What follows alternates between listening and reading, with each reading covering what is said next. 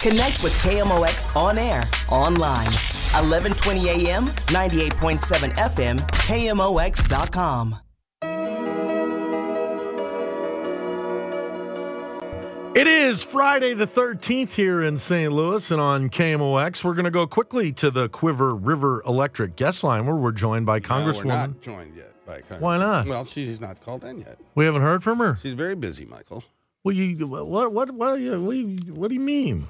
She's busy. Was she up there trying to figure out? Well, she'd be we're going to talk to Nikki Budzinski. She's the congresswoman from Springfield, Illinois. Her district reaches somewhat down into the southern part of the state and obviously inside of the listening audience here at KMOX. We're going to check in with her just about the nuttiness that is Congress these days, John. She's a fairly new congresswoman from central Illinois, a Democrat.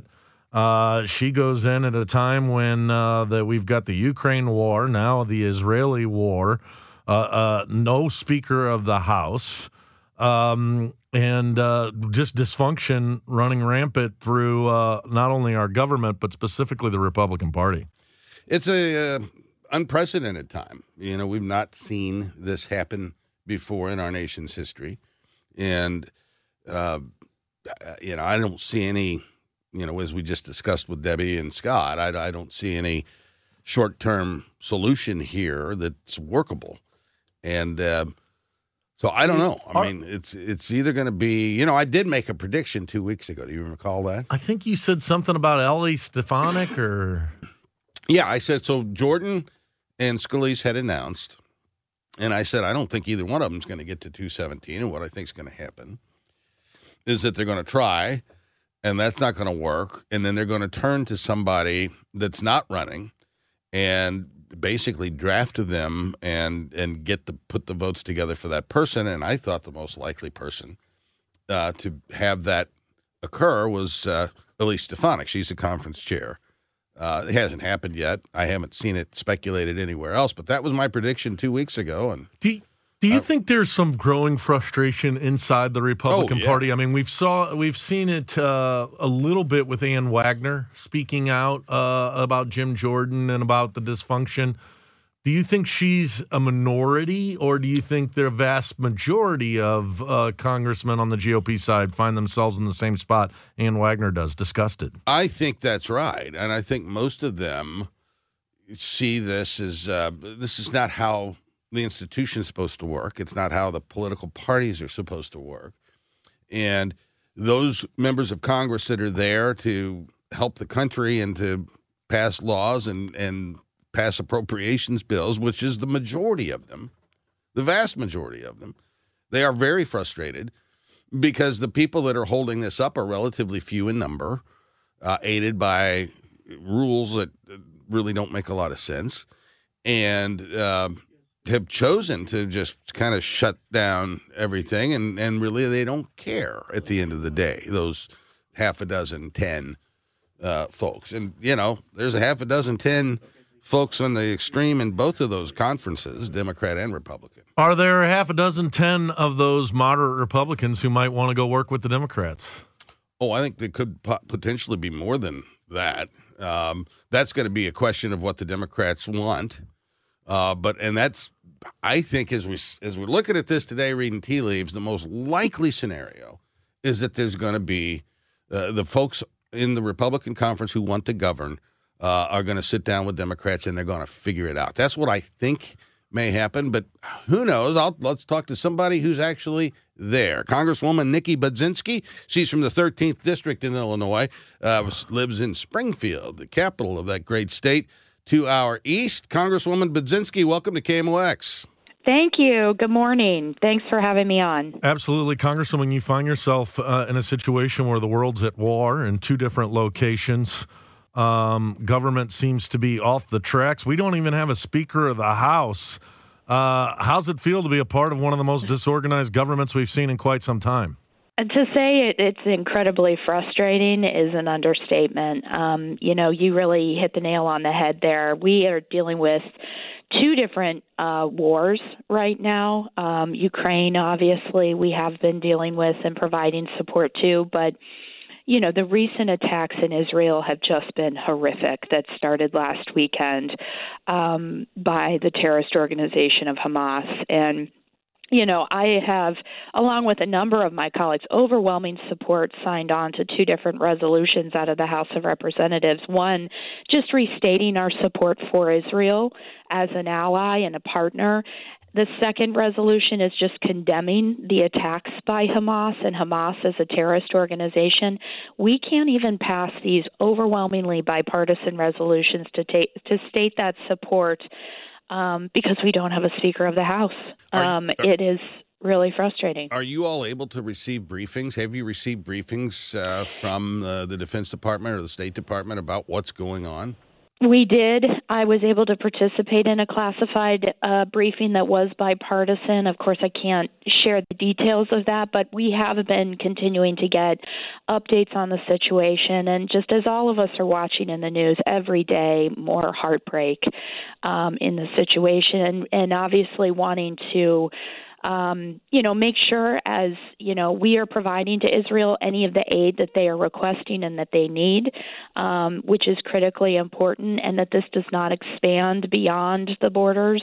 And so, continuing to follow this, I had a couple of different constituents that obviously we were helping to get out of Israel as well. That was my priority this week, and they are safely leaving Israel. So that's some good news, but it's really heartbreaking. Congresswoman, you express, I think, where most of Americans are in support of our close ally of Israel. Mm-hmm. Unfortunately, right here in St. Louis, we have Congressman Cori Bush, who's almost taken the side of the Palestinians. Well, let me tell you what she said. John, she said, as part of achieving a just and lasting peace, we must do our part to stop this violence and trauma by ending U.S. government support for Israel military occupation and apartheid. She also called for a ceasefire after the Hamas attacks. So what say you, and what's going on? Yeah, so I would just say even before these horrific attacks that happened on Saturday, I have been a very consistent supporter of things like the Iron Dome funding, which is one of the most important defense mechanisms that the state of Israel has, and they are currently using today to prevent incoming rocket fire. And so, I have always consistently been very supportive of Israel and making sure that they have the aid that they need.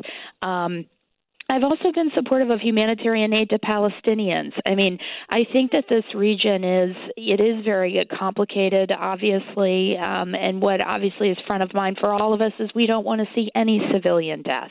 But what happened on Saturday was a terrorist attack on the state of Israel. And as one of our longest-standing partners, certainly not just in the region but in the world, now is the time for the United States to lean in and continue to be supporting and continuing to make sure that they have all that they need.